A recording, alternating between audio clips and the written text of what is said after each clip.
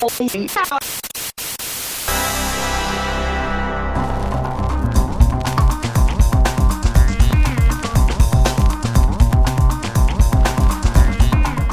to my basement, everybody. Hey! My buddy Scott Jones is here. You know what happened this week, Victor Lucas? Yes. It was Halloween. Did you get a lot of visitors down here in the basement? I did get some visitors. It was a very soggy and miserable Halloween in Vancouver, though. So my heart goes out to all families that had little kids that got super drenched in their costumes. Let me tell you what is awesome. When it is a rainy Halloween, everybody comes to the office the next day with all kinds of leftover candy. You enjoying your Reese's peanut butter Guess cups? who had about 22 Reese's peanut butter cups? Those are I don't even eat sugar, but if I did, those would be the first things I eat. I am so jacked up right now. Enzo Zanata just came into the kitchen. He saw me eating another peanut butter cup, and he said, "Dude, you just ate about 10 of those." That sounds just like him. It's uncanny. No, it's more like Stallone. Why did he have to die and we get to live?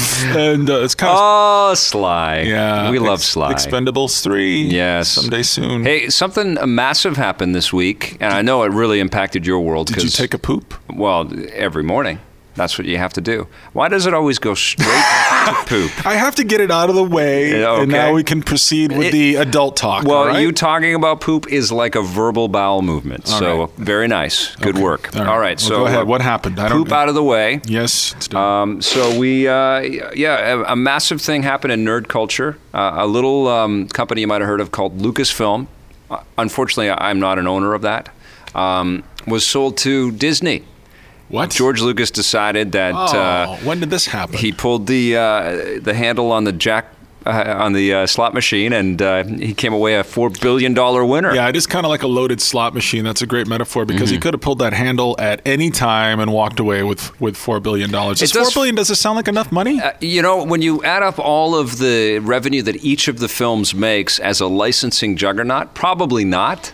But I would probably hazard to guess that the terms of the deal mean that Lucas and his family and other caregivers along the way are all The wheel is greased. embedded in future profits. Yeah.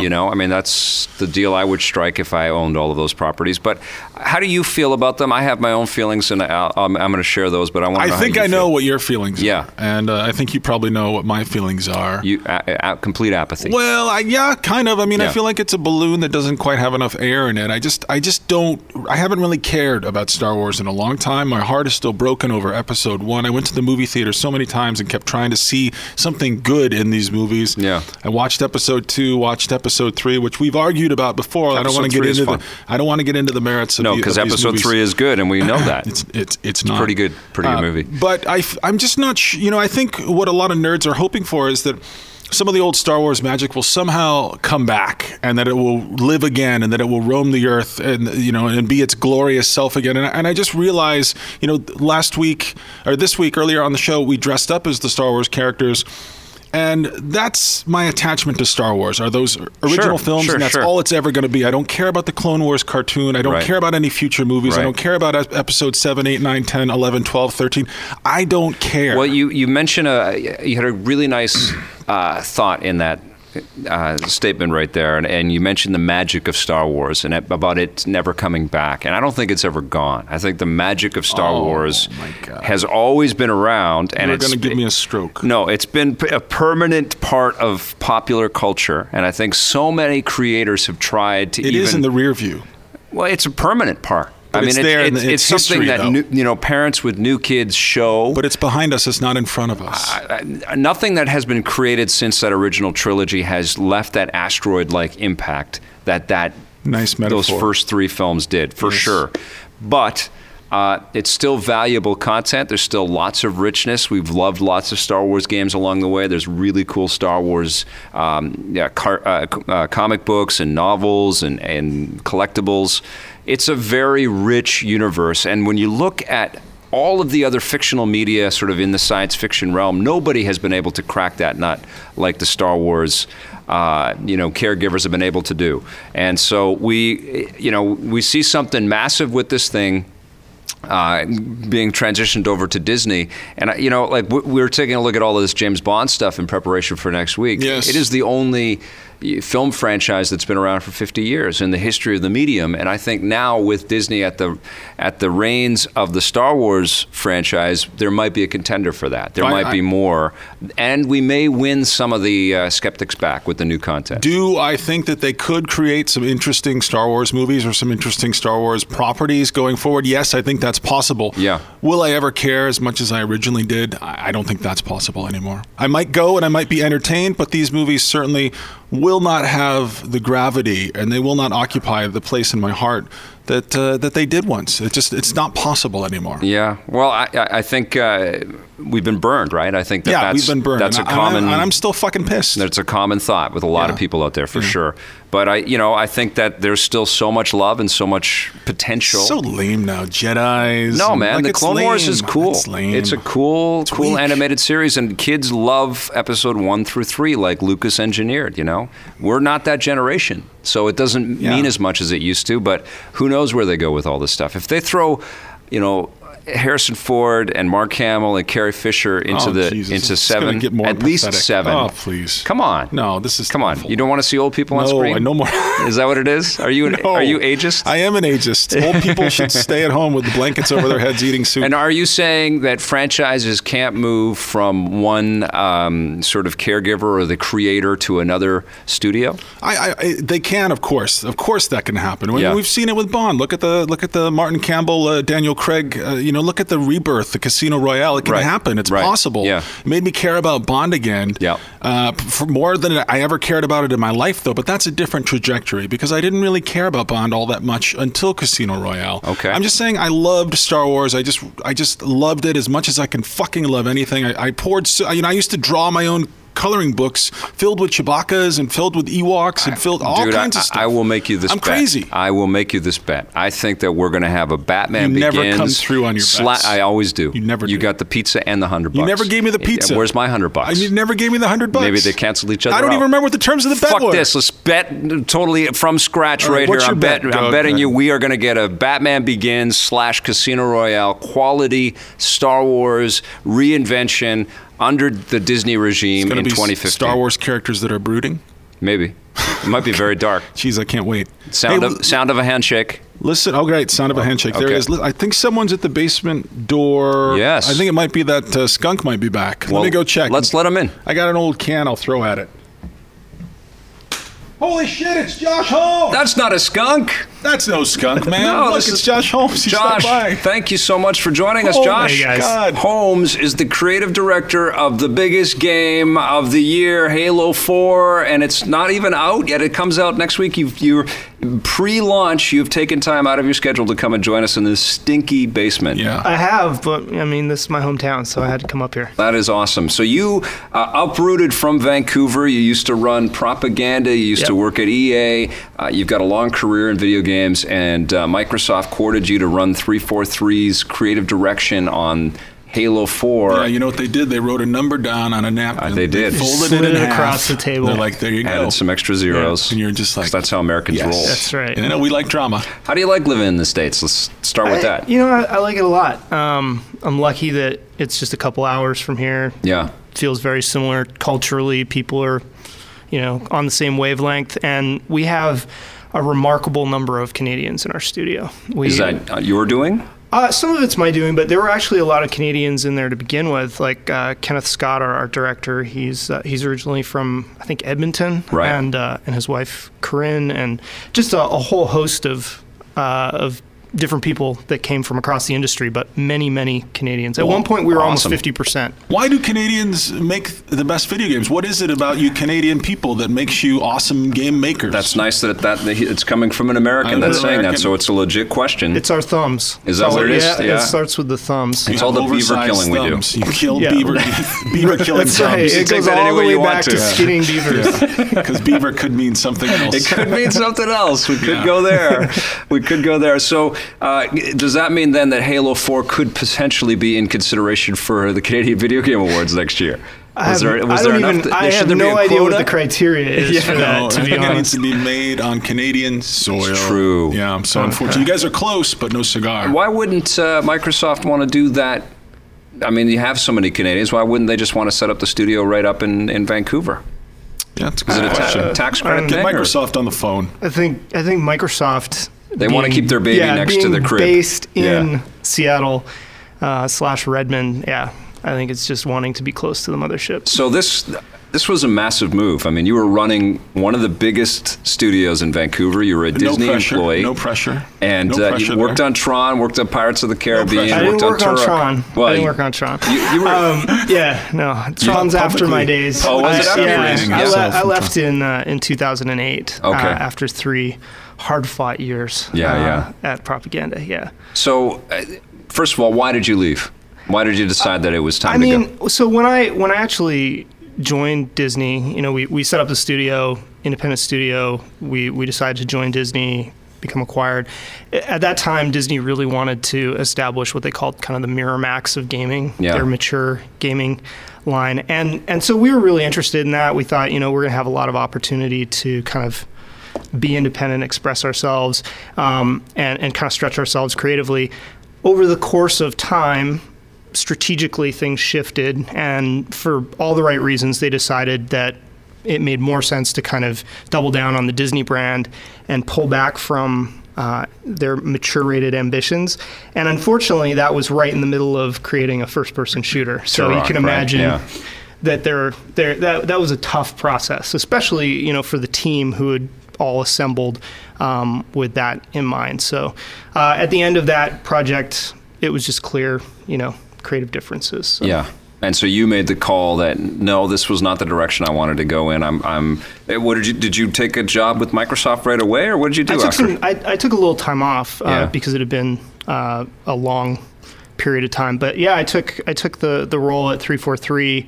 I think I started in March, but I started talking to them in November or October Of 2011 or of 2008. 2008. Wow, I started in early 2009, so I think it was March. It has been a couple of years on this game. It has. This has been a long time coming, and the way that the PR people have been talking about, the way you watch these ads on TV, it does feel like a coming, a second coming, a third. It feels like a moment in pop culture. Totally. How do you, as the creative director on this game, how do you put that on your shoulders? How do you do this? Where do you even begin with a project like this?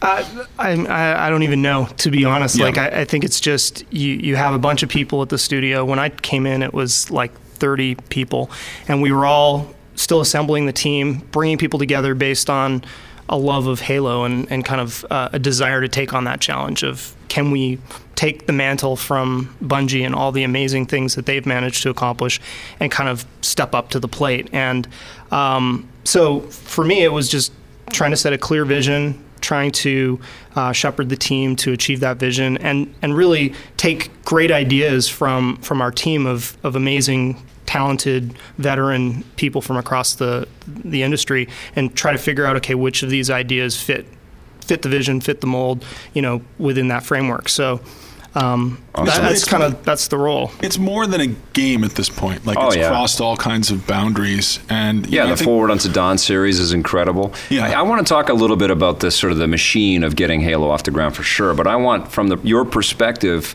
because we did sort of allude to this just before you came and joined us, of Disney's acquisition of Lucasfilm. You're a former Disney employee, so how does that make you feel? And also the idea that now the creative control from Lucasfilm is kind of moving to a different bunch of stakeholders, very similar to what has happened with Halo, with Bungie relinquishing it to 343. So you've got a couple of points of perspective there. Yeah. I think there's some differences between the Halo situation and the Lucas situation in that you kind of always had the same. You had the consistency of Microsoft was always the umbrella under which Halo was developed and released, and so that at least was consistent. I think with Star Wars, we were just kind of talking about this earlier at some point about how Star Wars is so important to so many of us that grew up in the 70s. And I'm a total Star Wars kid, and so we're all here probably because of Star Wars, right? Like we're sitting right now in front of microphones talking because that movie came out. In a lot of ways, you're absolutely right. I mean, it's such an inspiration to me in my creative life, and so I'm hopeful, to be honest. Like, I look at what Disney's managed to do with Marvel. When they took over Marvel, I was very skeptical. I was like, okay, will they allow Marvel to kind of maintain itself and not become kind of twisted or tainted, so that they can stamp more stuff on lunch boxes, but the movies that have come out since the acquisition of Marvel have been, in my opinion, just like fantastic. I think Marvel is better than ever under Disney. And Star Wars, I'm not a fan of the most recent trilogy, and so for me, this is kind of a hope that we can get back to something like, can we kind of have that Batman Begins moment for Star Wars? And I believe we can. It just depends on whether they can get the right talent assembled. I don't know if it'll ever be the same. I don't know if it'll ever be that.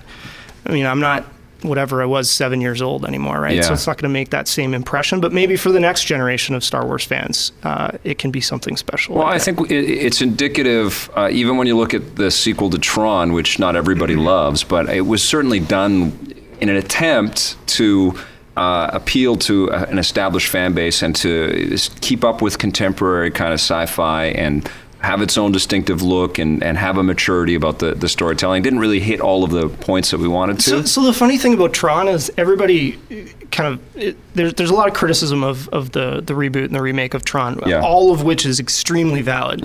But I encourage anybody who holds the original in like this high regard and reverence, go back and watch it. Like, it's really not that good. It's really a pretty terrible. It's a busted up movie for sure. That looked cool. That looked amazing and had some incredible ideas and some incredible, kind of very forward thinking concepts in terms of the visuals. But yeah, I mean, it's not like it was Shakespeare. It was not Star Wars. No, it was no Star Wars. Yeah. And I actually, the thing about Tron 2 is Tron Legacy is that it actually holds up to just being like on our home entertainment systems because it's just so good looking, and so it's a really, really sharp. That's not enough. It's not enough. Can't just look good. I know, but in the Blu-ray age, it's got the Daft Punk soundtrack. It was pretty cool. That's not enough. What happened? Not a music video. Were you on the game at all, or was it totally gone? That was after I'd left. That they even started on that game. So were you sad to see the turn of events with propaganda? Oh, absolutely. Yeah.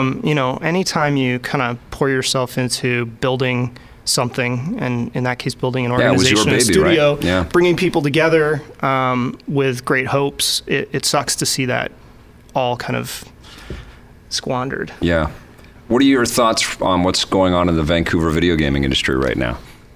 I just don't know. I watch from afar, and I have so many friends here, and it just seems like it's been an apocalypse, one studio after another shutting down. The great news is I think that there's a lot more independent development that's going on. I think that you're never going to be able to take the talent out of the people that are here, and so they're going to continue to produce amazing stuff. But it's sad to see what was once one of the biggest centers of development excellence around the world for the games industry kind of erode, and in many cases, a lot of people leave the city and go to other places like Montreal and Toronto. And you've been on major titles for most of your career. Is that where your heart sort of leans towards, or do you ever look on at some of the your former teammates that might have started their own indie stuff? Do you kind of one day maybe dream that maybe you'll work on something indie, or how do you feel? Sure, I could totally see that. I mean, I'm very entrepreneurial in the way that I think about stuff. I think that's part of what got me through my career at EA. Is I was always trying to get off of the main team and go start up a little side team to go and do something new, and always wanted to kind of explore avenues that weren't being explored. So yeah, definitely that appeals to me. I look for anything that's going to give me kind of a voice or a way of expressing myself, and whether that's something massive like Halo or something much smaller, there's got to be that sense of personal connection to what you're working on. Now, you've been working on Halo and obsessing over Halo for a long time now, since 2008 really, and probably even maybe a little bit before that. I mean, how do you focus so closely on one thing for so long and kind of not lose your mind? You know, I mean, I mean, this is a universe that's fetishized, and people are going to be putting this game under the microscope, and you got a lot of people to answer to. Yeah, absolutely. I mean, so first of all, I want to go back in case anybody reads into what I said before. I have no plans to leave the Halo universe or anything like that. Right. You're just asking me, could I see myself doing some indie? Absolutely. And you're in a hypothetical, yeah. Yeah, I'm in a hypothetical world. But on the Halo front, it's kind of interesting because, like when Halo came out, the original Halo, I was a designer at EA, and I remember playing the first game the night that it came out, and I was working really late overtime, so I didn't put it into my Xbox at work. I was still at work until like 10:30 or something. I thought I'll just play the first level of this game and see how it goes. And it was the next morning when I stopped playing because I finished the game, and I was just completely and totally in awe of the game. And I immediately, you know, I'm dead tired. I've been working overtime for weeks, and I started playing it again because I was just like, I gotta, you know, stay in this world. And at that point, I remember saying to myself, one day I want to work on a game like this. Was it the world or the mechanics or a combination of, I mean, what was it what was the gravity for you? I think it was a combination of that Star Wars kid inside of me stepping out onto the Halo ring and being like, wow, this is bigger than anything I've ever Might have been the closest imagined. to a Star Wars type vibe, not the content, but the impact. The impact, the sense of wonder, right? That it's like, oh my God, this galaxy is massive, it's immense, it's, you know, it has all of these secrets just waiting to be unlocked.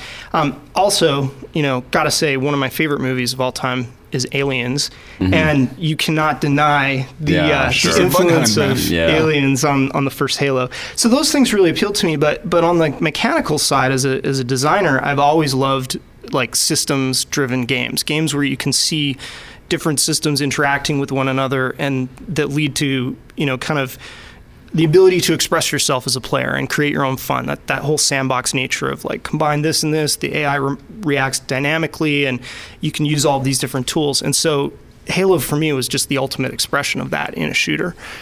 So, I mean, again, putting in the years that you've put in so far, how do you, like your fetishizing thing, you know, like Master Chief, how does he walk? How does his armor look? I mean, these are questions you guys have been talking about for years now. Yeah. It's just, I don't know why, but I'm just totally obsessed with it. And it's part of anything that I work on, I throw myself into completely. I have to be able to do that. And my wife will tell anybody that'll listen that like it's annoying as hell for her because it just takes over my entire life and my entire being, and that's all I really think about. And so for the last 3.5 years, I have been 150% consumed by Halo and the Halo universe. There's also this flip that's happening, and you know, like if you saw Indie Game the movie, I'm sure you saw the film, where one of the developers just said, I would rather kill myself than work on a Call of Duty. And there's this real sort of... Work at EA. Work at EA or whatever. There's this real sense that the big guys are targets. You know, like right now, I mean, 5 years ago, 6 years ago, it was a different industry, and these were all the things that we loved and aspired to, and AAA was what we all discussed all the time. Now there is more choice, for sure, thanks to the iOS Store and Xbox Live Arcade and PlayStation Network and stuff like that. It's easier than ever to get your vision something out there. Yeah. But now there also is this, you know, you are like a big moving target. And does that pressure come into it as you guys are sitting down to kind of differentiate yourself from not only previous Halo games, but the competition, and make it worth the asking price because your game is more expensive than a $15, you know, video game? Yeah, I think you definitely want to put as much value into the experience as possible, because, you know, especially for a game like Halo, you want people not just to play it on the weekend and then forget about it. Like this wants to be something, we want to make an impact on people's lives. We want people to stay in our universe, want to keep coming back, keep playing it with their friends. And so a lot of thought goes into that. But I think it's totally natural for people to look at the the big dogs and want to kind Yeah. of take them down. That's just, I mean, I'm that way. I'm like always thinking, it's ironic for the dude that works on Halo, but I'm always thinking of the underdog, right? Like that's the person I root for. If you tell me, if I'm watching a fight or something, you know, or a sports event, and you tell me that one team is supposed to win, I'm going to root for the person who's not supposed to win. Right. And I think that there's a lot of that goes into the indie scene. It's inspiring to see people chase their dreams, realize a vision without all of the support of, you know, a massive corporation or a massive team. It's like the indie bands, right? Which eventually just became the mainstream bands. It just became the music that we all listen to. And I think the digital distribution was a big sort of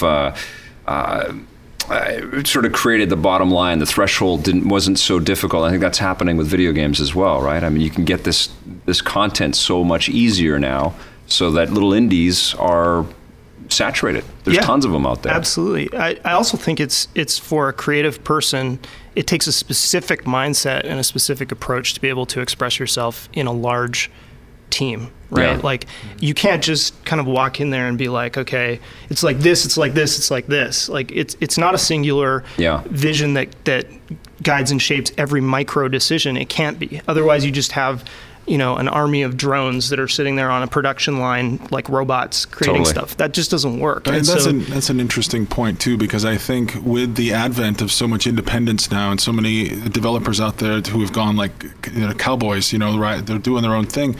I mean, I do feel like maybe it will be hard for them if they ever have to work on a big team again, because there is so much compromise. There is so much, you know, working together. There is a meeting, you know, of the minds literally every day. And which is incredible. That's an incredible part of these huge games, and why I never want them to disappear. Why I always want, you know, not just sequels. I mean, what I really want to see is a lot more Dishonored and stuff. I'm sure sequels are fantastic, and they totally fit into that scheme too. But I don't want what we deem AAA or what we deem as these large team games to disappear, because that collaboration leads to unbelievable innovation, you know? Totally agree. I think, you know, the best ideas come from all places. And when, you know, using the example from Halo 4, you take a new enemy like the Prometheans, and you've got ideas that are coming from art, from design, from narrative, from engineering, you know, and you're going through, you know, iteration loops through all of that and getting feedback on like, okay, how can we tweak the way it's looking? How can we tweak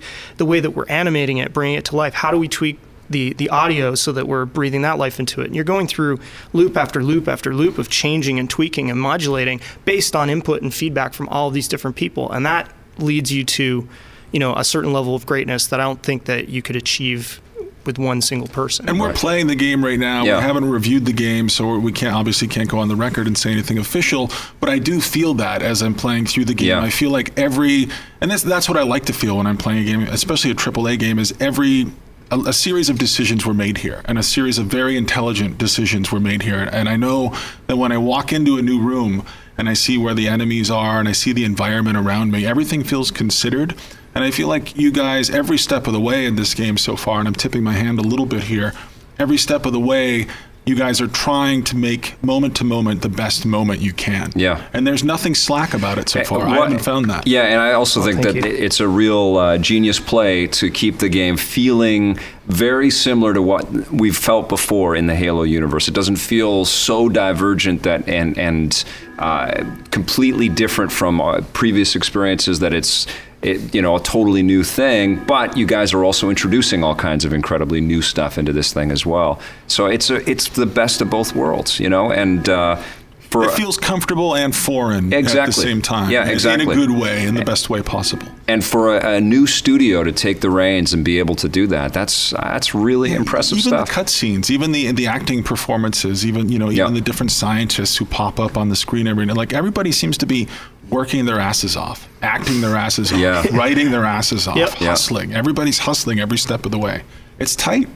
It is tight. Well, thank you guys. Yeah, no, I don't know what to say to that. And it's super fun, and it's Halo. You know, it's like you guys aren't trying to be Call of Duty. You're not trying to be You're not trying to be another shooter and compete at their level. You're saying, "Fuck you, we're Halo. We're still Halo. Revel in this." Something. Yeah, and that's. I mean, is that how you guys felt? Yeah, that was really important to us. We wanted to stay true to our identity as Halo, but then also be open to bringing new ideas to bear and looking, at things that would work in Halo that may never have appeared in the games before. Open to considering those, and I think it took a while to kind of as a team gel and open ourselves to those ideas, because there were different times early on where you had kind of camps of people that would be either we can't change anything, right? Like everything's got to be exactly the way it was, right? Or we got to change everything, and neither one of those paths would have been right. So I'm really happy with the balance that we struck, and I think we really achieved the vision that we set for ourselves 3 years ago. But yeah, and I think what you guys have also set up now too is this idea that now you have control. You're creating your new trilogy. Yep. You can go wherever you want to go now. You can make this whatever you want to make it. Totally. Yeah. We're going to the cheeseburger planet next. So, we can do anything. Now we can just shape whatever we want. The funny thing about this game so far is I can't believe how much I care about these people. And I didn't even really realize it. And at first I was kind of fussy. Here's the Master Chief again. He sounds a little weird. He doesn't sound the way I remember him sounding. Maybe they got a new voice actor. And then all that shit goes away. Yeah. And I'm just in it. And I'm like, I hope Cortana is okay. And I hope Chief is okay. And there's all kinds of shit going down. And my heart's really there in a way that I didn't expect. And I find myself rooting for Halo, maybe just in the face of, again, for the underdog. Because Halo, I mean, let's be honest, it's a little bit of an underdog at this point compared to the Modern Warfare and the Call of Duties of the world, Black Ops and all that stuff. Yeah. And so I think that there's a big contingent of gamers out there who are going to find this really refreshing. And it's going to be a different gear for everybody, and it's a gear we haven't seen in a while. Yeah, I think we're ready to get back into. Totally, because we both enjoyed ODST and Halo Reach, but I don't know, this one feels the new Halo. It feels like a reboot in a way. It does feel like a reboot. Also, it looks amazing. The 360 is like you guys. This is as far as the 360 can go, because I can't honestly I can't imagine any game looking better than this. And I mean, it's almost photoreal at times as I'm playing through this thing. Yeah. Well, I mean, that's just compliments to both our art team and our dev team. Like they managed together through technical wizardry and amazing artistry to achieve that look. And it kind of starts with the concept team. We have such heavy hitters on our concept team, like led by Sparth, Nicholas Bouvier. And I remember the first day that I got to 343 and someone mentioned that Sparth was on the team, and I'd been is that his gamer tag? Sparth is the name that he goes under as a concept artist. Like a lot of the concept artists will have kind of their name in the CG community. Nice. And I was totally intimidated to meet him just because I'd been like fetishizing his artwork online and in his book for years. And he's the most unassuming, sweetest person you'll ever meet. But yeah, I mean, we just have these amazing concept artists that dream up incredible locations and moments and just bring the ideas that the team has to life. Did you guys bring Bungie engine and all of the stuff that was sort of built up for previous Halo games 2, 3, 4, 3, or did you start from scratch? No, we started with the foundation and kernel of the Halo engine, and that's the same engine that if you go back to Halo 1, Halo 2, sure. Halo 3, every game has carried forward that kernel, which is part of what gives you the feel, the moment to moment feel of move, shoot within Halo, and we really wanted to carry that forward, even with all the changes that we were making. Yeah. But there were just massive investments that went into overhauling, like new lighting. Because even between rendering. Reach and Halo 4, there is just a absolute. It's like you're getting clean glasses on. And Halo Reach was not a bad looking game, but this is it was beautiful. This is another level. This is pre-next gen. Yeah. Next gen. Did Bungie people come with the franchise? So we had a couple people come from Bungie, but really small group. We had they gave them swirlies the first day. Yeah, gave them underwear, little Microsoft cups that they can keep at their desks. We had Frank O'Connor, probably the most prominent. I know Frank; he's an awesome dude. So he was just pivotal in coming across and bringing the wealth of knowledge in his head about the universe. Yeah. So, and a couple other guys that worked on the game over there? Yeah, we've got a handful, I'd say, of people who have worked at Bungie on How's the Halo relationship titles. now? I mean, when we played Reach and we reviewed it, we could feel the emotional sort of release of that game, and we could feel that because it was an emotional game. I mean, it wasn't about Master Chief, but there was a lot of stuff that went down in that thing that was sad, and you could almost feel the developers sort of saying, well, take my baby, here you go. I mean, how is it now? Do you guys still have back and forth discussion? You're using some of their tech? Yeah, I mean, we have lots of friends between the two studios. We're very close geographically. Yeah. I think we're 10 minutes away from one another. Mm-hmm. And the development community in Seattle is one of the things I've loved moving down there. Is very, very tight. Yeah. Much more so than Vancouver ever was. I think for whatever reason, when you go back to the roots of the Vancouver game development community, it kind of started with Radical and EA both saying, we're going to work on competing stuff, so don't ever talk about anything that you're working on. Right. So it's very, very secretive and not a lot of knowledge share. Which is bullshit. Which is total bullshit, It's bullshit, because when I go to San Francisco or Los Angeles or Seattle, and I've done this for years with EP, I notice that tightness with the developers, and they're all going out for dinner, and they're not making an event out of getting together. They're just getting together. Yeah, they're getting together. They're not going to share source code or say, hey, this is the new feature that's top secret that we're working on. But it doesn't stop them from having a relationship and a camaraderie and talking about some of the techniques, at least in a general sense, that they're using. Right. Do you think that has something to do with IP? Do you think that has something to do with... I think it's Canadians, maybe. No, well, I think out of Vancouver, and I'm trying to put this together because I have a lot of friends here that work in games, and everybody's asking me about the Vancouver scene. And, our programming is seen in a lot of different places. And obviously this is my home, and I want it to do very well, but I can't favor Vancouver over every other city out there, because great stuff is coming out of all kinds of cities all across this country and across the U.S., all over the world. But I have a feeling that a large part of what's happening with all of our talent being drained out of Vancouver is there wasn't enough, unique property created here and shipped out in the world. And I think out of Seattle, you've got tons of games that were born there, you know? I definitely agree. And I think a lot of that has to do with, again, the roots of Vancouver's game industry came from sports, annualized sports development, which is great for teaching you how to think quickly on your feet, make quick decisions, bring a level of technical excellence to at least a good number of different problems that you're solving, and then racing. I think we did some fantastic work here, but is really limited in terms of the different genres that have been tackled in the Vancouver dev scene. Yeah. And then, like you said, new IP development has been really, really hard to do here, and that was one of the things for me at EA. Bully was the most exciting, unique concept out of Vancouver. It was wholly born in Vancouver. I guess, and the new UFG game as well is pretty damn sweet as well. Sleeping Dogs. Yeah. Amazing game. So I haven't had a chance to play through it. I've got a bunch of friends that worked on that title, and I'm really looking forward to it. I'm really disappointed with the way that it's sold. From everything that I've heard, it's a fantastic story, great world. It's an incredible game. So much fun. Where are the gamers? What are they doing with their $60?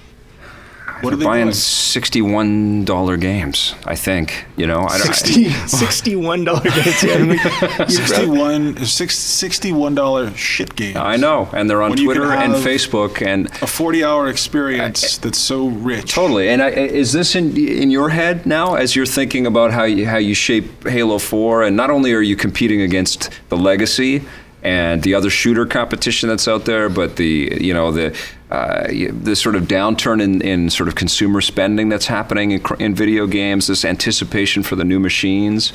Is all of that at play, or do you just think, I got to make a kick-ass game that I'm going to be proud of? I really just think I got to make a kick-ass game that I got to be proud of. Yeah. Those are things that, when I'm not focusing on sort of the job at hand, definitely are things that I'm considering and thinking about and wondering, okay, where's the industry going? Yeah. I think every time you go through a platform cycle and everybody speculates that we're coming up to, you've got Wii U just came out, but everybody's speculating that we're coming to the next platform cycle, and I think every time that those cycles take place, there's kind of a lull and then a great new beginning as people kind of find different ways of expressing themselves. I don't think you'll ever see, even with the rise of social casual, mobile, quick little bite-sized games, I hope you'll never see kind of big, immersive, invested gaming go away. Fully go away. It will shrink, though, it feels like, doesn't it? Well, Sleeping Dogs hasn't sold well. Darksiders 2, I think, hasn't sold very well. We haven't had a lot of AAA games this year. And that's my question that nobody can answer is what are the gamers doing? What are they spending their money on? Yeah. I don't know. But it worries me. My thought is that they're on Facebook and Twitter, not just gaming, but spending time on these things. Maybe they met girls. Maybe the gamers. Dates. Maybe the girls are playing games and they don't want to hang out with the guys. Maybe they're porking. This is the second week in a row where we've had a game developer on the show who is ripped. Like you're wearing a shirt, obviously, but you clearly work out, my friend. I think he's making a pass at you. No, this is not a pass. I think it is. This is awesome. This took a weird turn. I'm right here, man. If you take care of yourself, you should be admired. I'm right here. My question is, obviously, is this an outlet for you, a way to get rid of some stress? Is to work out? Have you always been this way? Well, could you be Brian Provinciano? Yeah. Could I be Brian Provinciano? I don't know. Do you know Brian? I only know him by name and reputation, but I've never actually met him. He's ripped. So. Is he really? Yeah. Okay, I didn't know that about him. Yeah, he's ripped. And he makes a game that he ports to 11 systems by himself. Yes, I know that. He's still ripped. He's probably porking right now, too. Yeah. What do you think of when you think of a guy like Brian Provinciano working on Retro City Rampage? The opposite of you. Yeah. I know. I think it's amazing. I mean, I have a bunch of friends across the industry like Brian that are kind of he's kind of Bizarro Josh. Yep. Isn't it? He's Bizarro Josh. He's as pale like Bizarro as well. Yes. He speaks in a forward sentence, though. He puts all the words together properly. He wasn't well last week. He just killed himself. One man to make a fucking game. Do you think that's crazy? What do you think? Doing the one-man show? Yeah. I don't think it's crazy. I think it's inspiring and it's a little terrifying as well to think you about. Want to make by yourself? By myself? Yeah, I don't think I have. I don't think I've got the skills to make a game that anybody wants to play by myself because I can't program worth shit. Yeah. So yeah. that's kind of important. I can do basic scripting and that's about it. But but I mean, more power to guys like Brian that have the skills to design and code. And does he do the artwork himself? He did the art, and then he got another guy in to help him with a lot of stuff as well. He's a whack job. That's awesome. I have another friend, Owen Goss, who I don't know if you guys know who that is, but he did the latest thing he did was Fingertide. That's on iPad. Yeah. But he was one of the first guys that moved over to iOS and just became the one-man development show and struggled. I think he got a lot of pickup because he did a blog on like what the development life of an iOS developer was, and he showed like how much revenue you really make, you know, and he's like made like $65 or something in the first 2 weeks when he released his first game. But he's actually seeing success with his latest. I think it's like number 6 in the. That's awesome. We're just coming off Halloween week, and I know here in Vancouver, as you know probably, Halloween is always a big holiday for developers. They go full out. I have a buddy who works at Relic. He was sending me photos of some of the costumes. What did you guys do at 343? Did you have any celebrations? We did. We had a Halloween party, and we did like a live stream of Halo 4 gameplay.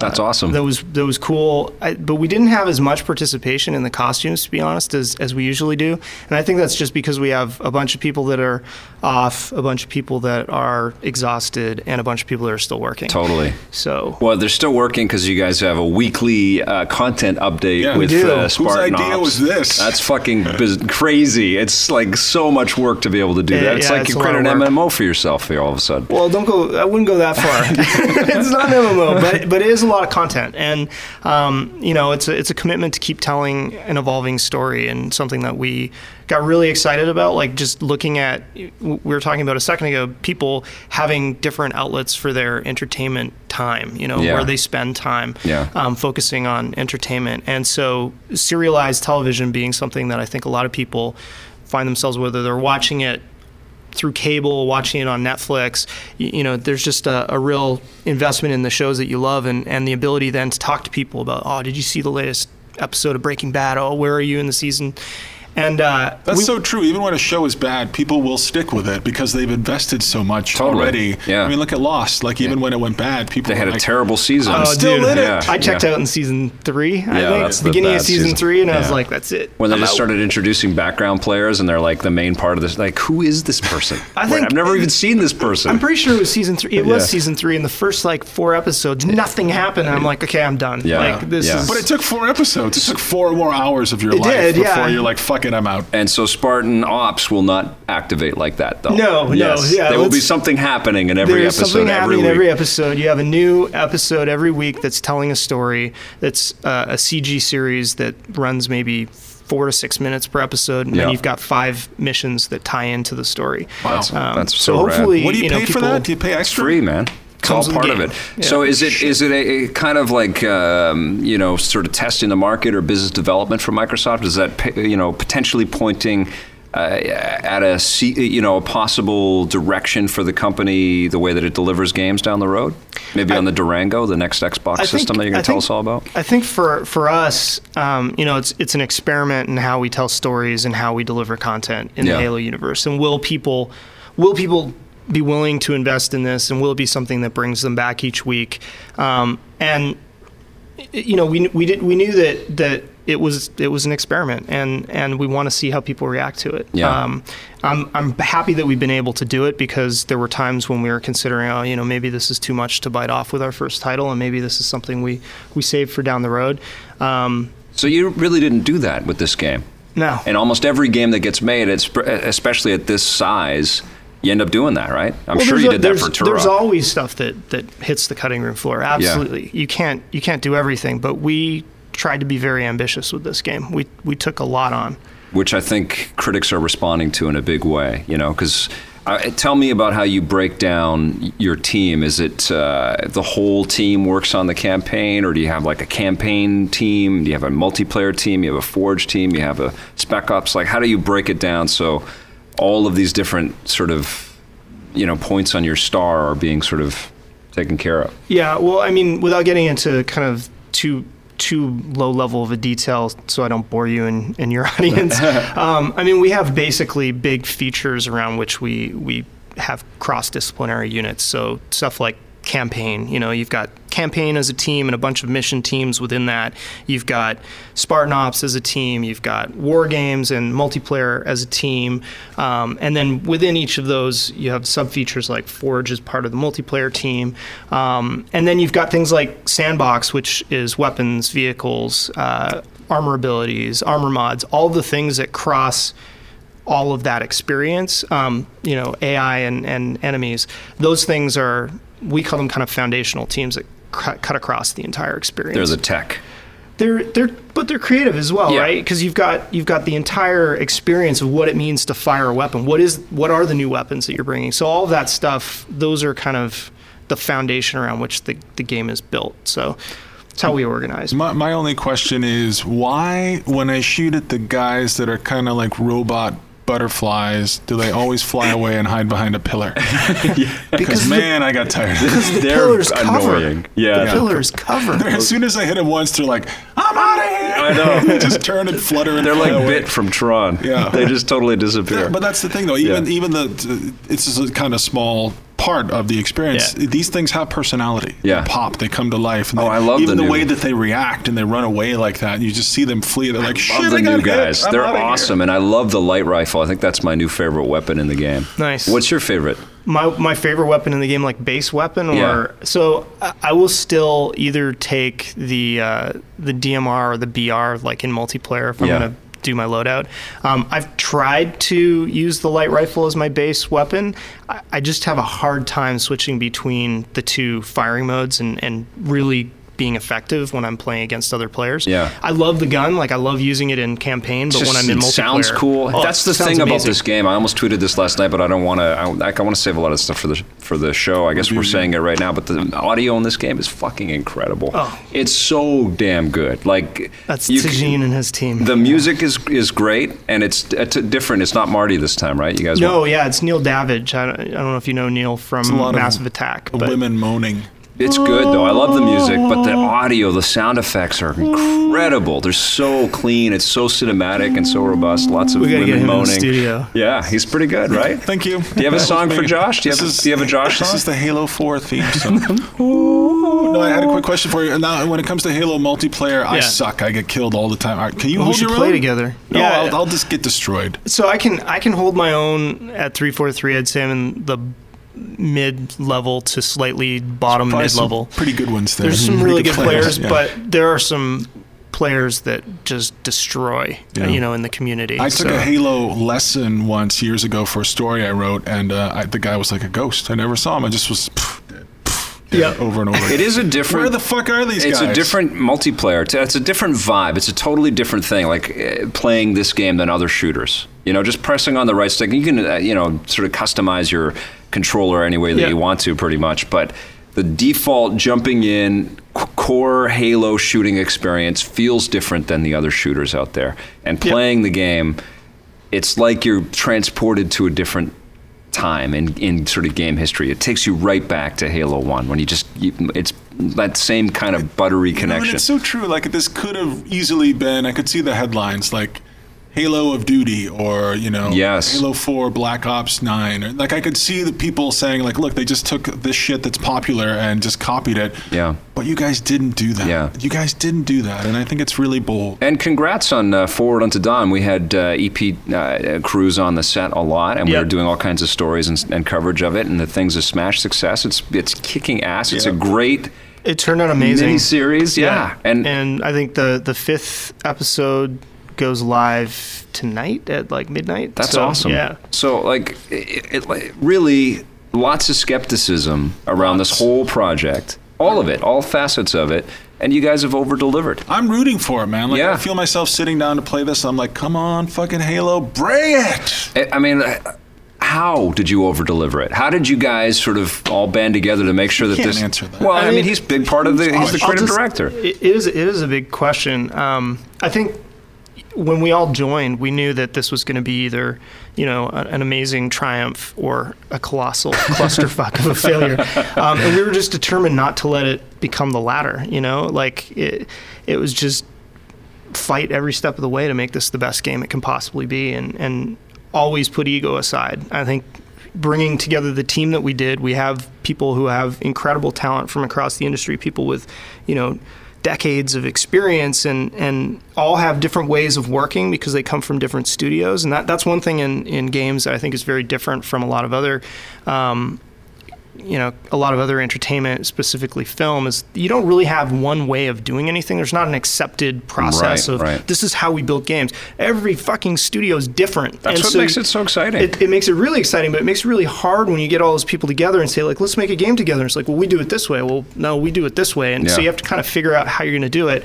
But everybody came together without any ego, despite all of their experience. And that made it, I think, possible for us to get this game done to the degree that we did. Listen, we can't keep Josh forever. No, I know, but I have one more question. Okay. And obviously the whole thing, the entirety is your baby, and all of the offshoot media that's coming out of this thing, and the sort of propulsion that you guys have now for future Halo iterations. All exciting for you, for sure. I know that. But I want to know from you, just so that players, when they pick up the game and they start playing through it, you've watched play testers, you've watched your team play through it, you've played it 7,000 times yourself. Yep. Is there a moment in the game where you go, we did this, we did it, we succeeded, we achieved what we wanted to do? So there are many of those moments. There's one part of the game, so I love all of the game. I have to love all of the game. And there's parts of me and parts of everyone in all parts of the game. But there's one part of the game that is a really personally relevant part of the game, which is Cortana's story through the campaign. And the reason is, when I've never really spoken about. I spoke about this, I think, one time. When we started working on it, Cortana's got this situation where she's going rampant as an AI, and rampancy is kind of her degrading and kind of going through the equivalent of human dementia. And when I started working on the game, my mom was actually diagnosed with dementia. And so over the course of this project, I've watched my mom deteriorate into someone I don't even really know anymore and can't relate to in any way. And that, for me personally, I never spoke to the team of this, but that shaped a lot of how that story had meaning to me, and why that story was really important to me to want to tell, and make sure that it never got eclipsed by all the action in the game, to find those little moments between Chief and Cortana, to let that come through. So that, I think, is probably the part of the game that I'm most proud of and means the most to me, although I love all of it, and I will probably spend the bulk of my time, having played campaign already 1,000 times, I'll spend the bulk of my time in multiplayer, but that will always be a really personal part of the game for me. That's awesome. Yeah, I'm stunned. Yeah. I had some jokes to make, but I will no longer. There are no jokes after that. The jokes are. Sorry to get all heavy on you guys. That's not heavy at all. That's life. That's the real stuff. That is the real stuff. Absolutely. Yeah. Josh, it has been incredible to have you here. Force. Absolutely, really man. Awesome. Thank you so much, and please, on behalf of us, go back and hug your entire team and take some good time We off. creeped out a little bit. I know. We haven't been to Seattle in a while. You should come down. We went to PAX like 3 years ago. I know. Let's absolutely come down. When are you guys going to be announcing anything about new stuff? Is that next year? They're just getting this one out the door. Yeah, we're literally still working on this one. Yeah. So okay. Let us come up for a breath. Yeah. But you're welcome to come down and tell me I'm ripped anytime you want. Yeah. I'll be there on Monday morning. He'll just Josh, you're ripped. He's the muscle inspector. He will go through your company and see how everybody's guns are. He'll get the measuring tape out. See who's bigger. Who's got the biggest one? That's awesome. All right, buddy. We call it Vic's Basement. We don't call it Scott's Baths. Maybe you should consider a change. Yes, Turkish baths. Scott's Turkish Baths. Yeah. Freaky creepy. Yeah. Josh, thanks for visiting, brother. Thanks, guys. Sound of a handshake. The ending is always awkward. It is always weird. Let's be quiet and let it be awkward for a minute. It's still awkward.